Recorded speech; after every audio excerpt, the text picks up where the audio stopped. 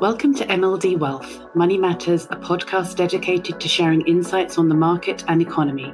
Hosted by Chad Larson, top-ranking portfolio manager at CG Wealth Management and founder of MLD Wealth Management. In this podcast, Chad shares concise, clear and authentic views on the market, helping gain greater clarity on the current state of the investment landscape facing investors.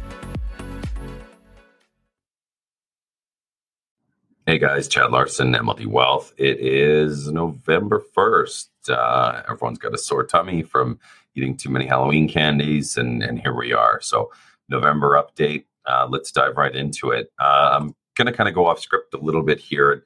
This is probably, if I can get past the nerdy part real quickly, hopefully I can entertain everyone with some pictures at the end of this. You know, we've been talking for months about the fall. Traded very well through the summer, kind of called a lot of things right, from positioning strategies, being overweight energy, and looking for deep value that would align with a more inflationary environment. So our game plan coming out of the fall was that we would likely see a year-end ramp, giving what we called was the extreme whoosh. And what history suggests that, you know, following drops of more than 20% in the S&P through September, that sustainability, that rally ultimately depended on interest rates. Last week we saw a 2-year high in the 2-year U.S. Treasury, and that yield reminds us that the S&P low is again continuing to make a low, not the low. And we've been talking about the market trying to find a bottom, but the bottom would likely be signaled when we saw a change in hawkishness, or a change in the speed and cadence at which Federal Reserve Bank and Bank of Canada, et cetera, would continue to raise rates. We saw last week the Bank of Canada came last Wednesday with a 50 basis point hike. Market was expecting 75. I was kind of published in the paper talking about I was a little disappointed at the start, right after the announcement.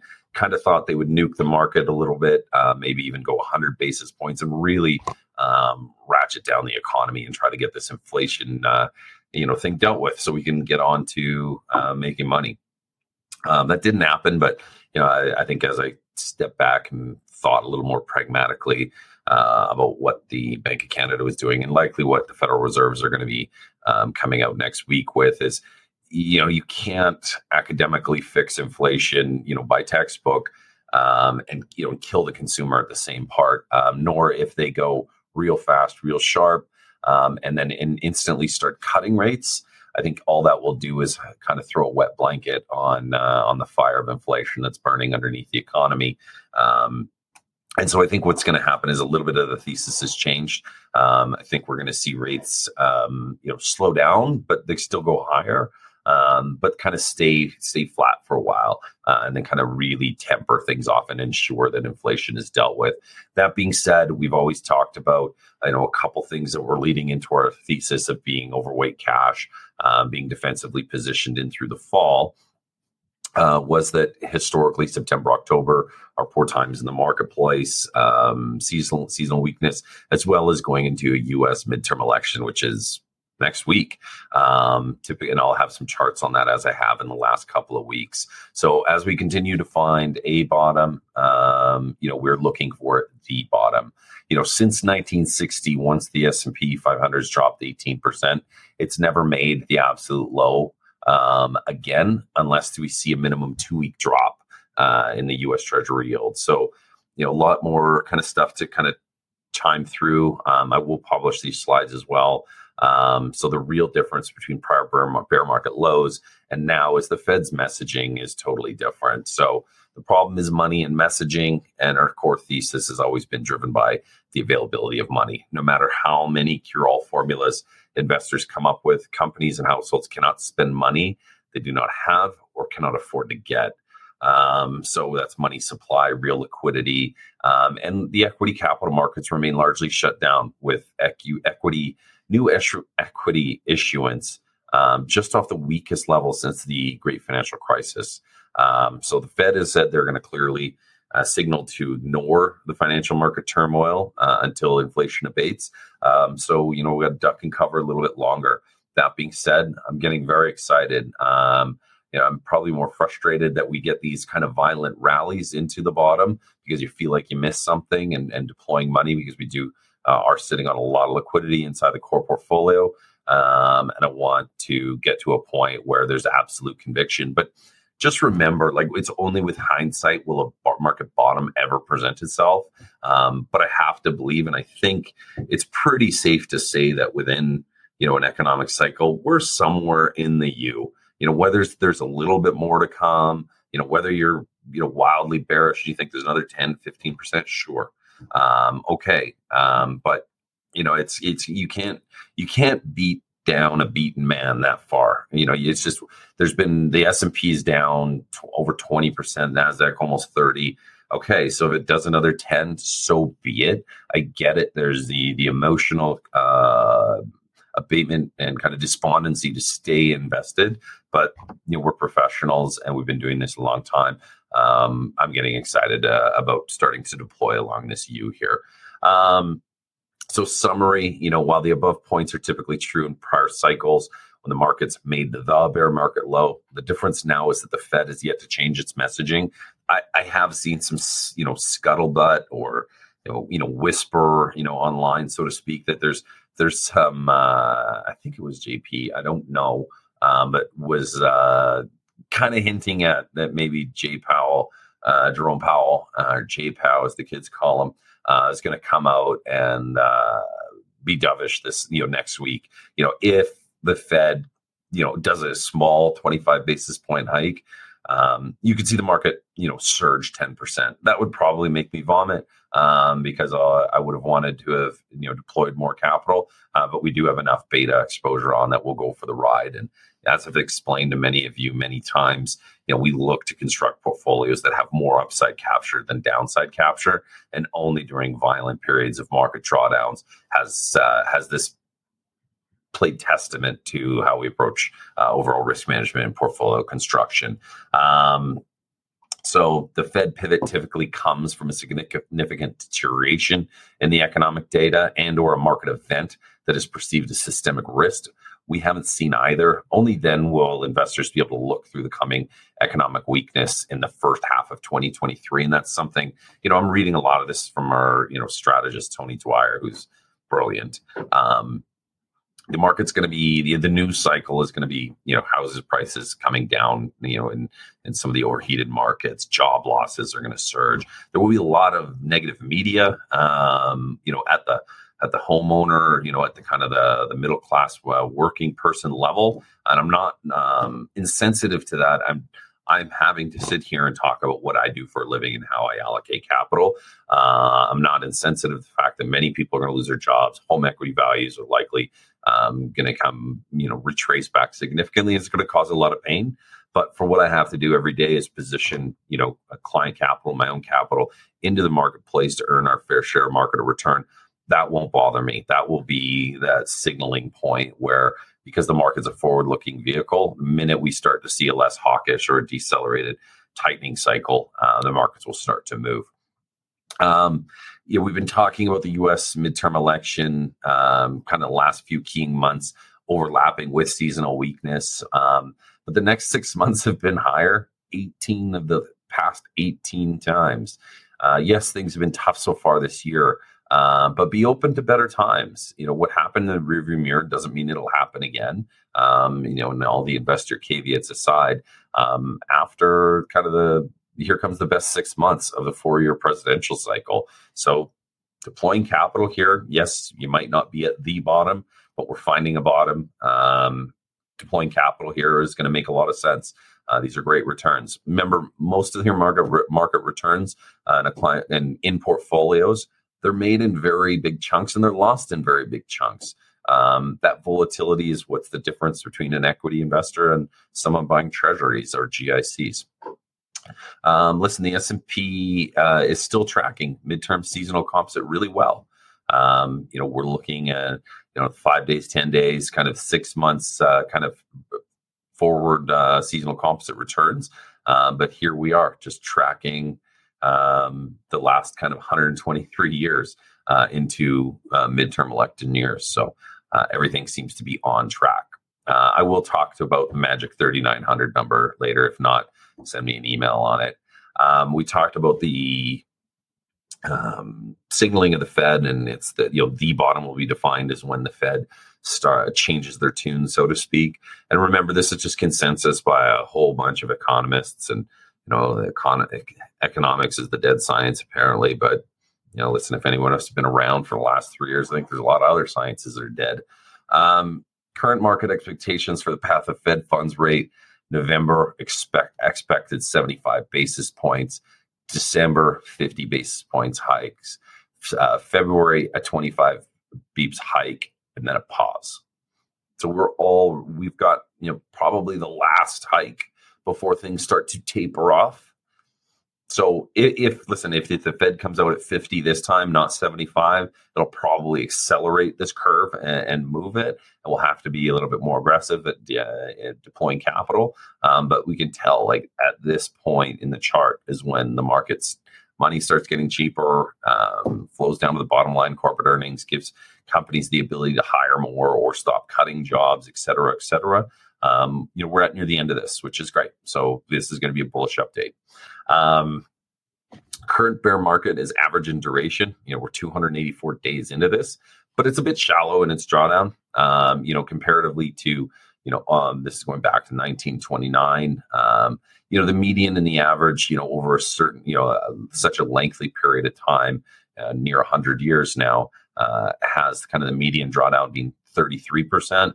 And the kind of median duration of a bear market, 250 days. So we're longer in duration. We're kind of at the median. We're right in par with the average.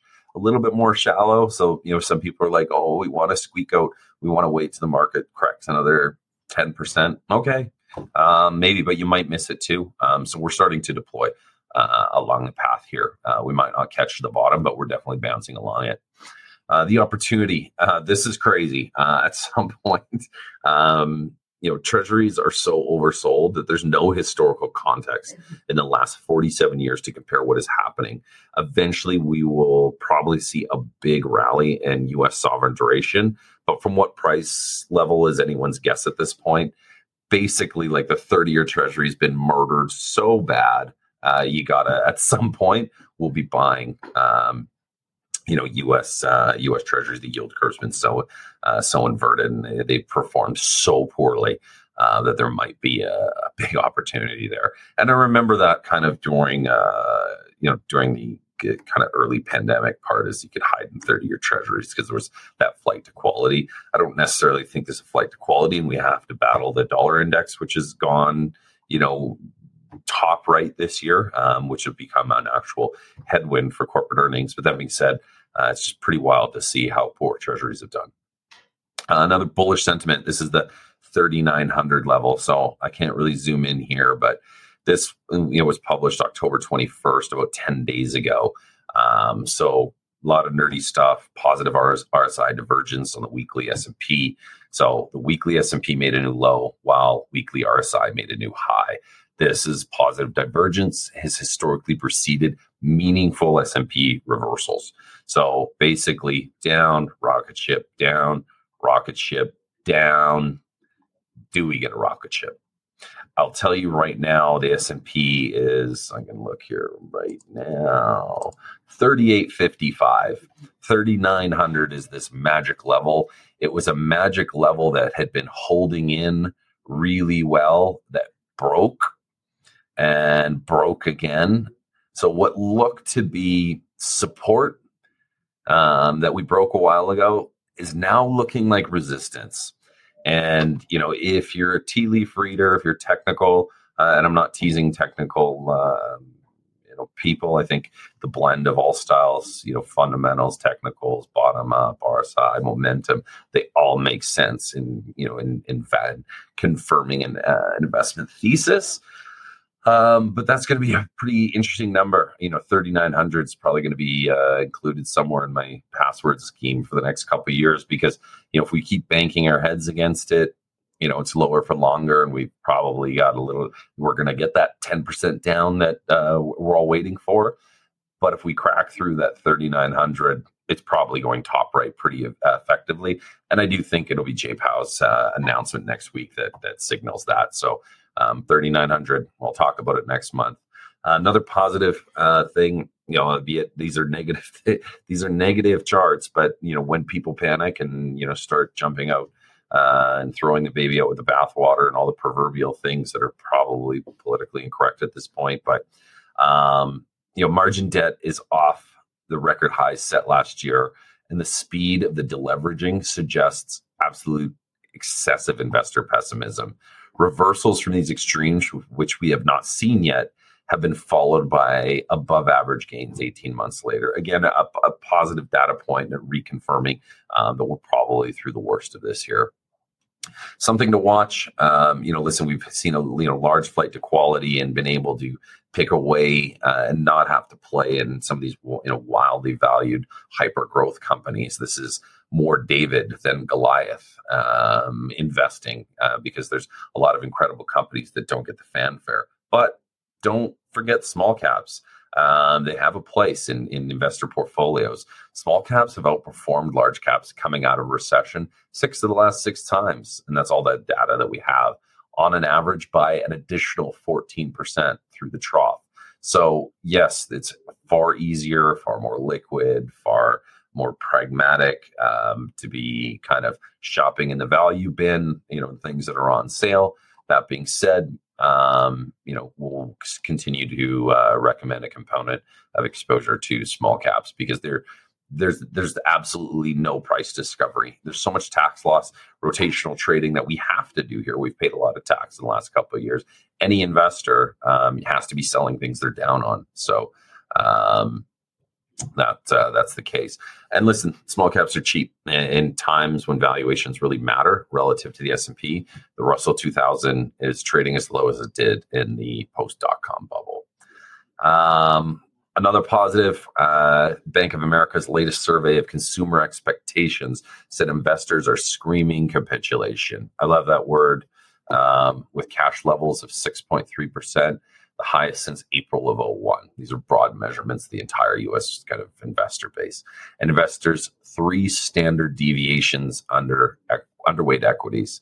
This report also showed global growth expectations of minus 72% near record lows, while investors have started to increasingly expect a monetary policy capitulation, with the most investors since November of 2008 expecting lower bond yields over the next 4 quarters. This reflects significantly depressed positioning on sentiment. Morgan Stanley's Mike Wilson, who's one of the most bearish strategies, said this week he sees a short-term technical rally after the market tested that 200-week average. And JP Morgan's survey this week also showed equity exposure at a record low. So listen, anytime people are caught off guard and they're not owning equities, things tend to surge on the back of that. That's all I have for you guys today. Again, if there's any questions or comments, feel free to give myself or any member of MLD a call. Have a wonderful month, and we will talk all soon. Take care. The comments expressed in this podcast are the results of work done by MLD Wealth Management. They may differ from the opinion of Canaccord Genuity Corp and should not be considered as representative of Canaccord Genuity Corp beliefs, opinions, or recommendations. All views expressed in this podcast are provided for informational purposes only and do not constitute an offer or solicitation to buy or sell any securities. The statements expressed herein are not intended to provide tax, legal, or financial advice, and under no circumstances should be construed as solicitation to act as a securities broker or dealer in any jurisdiction.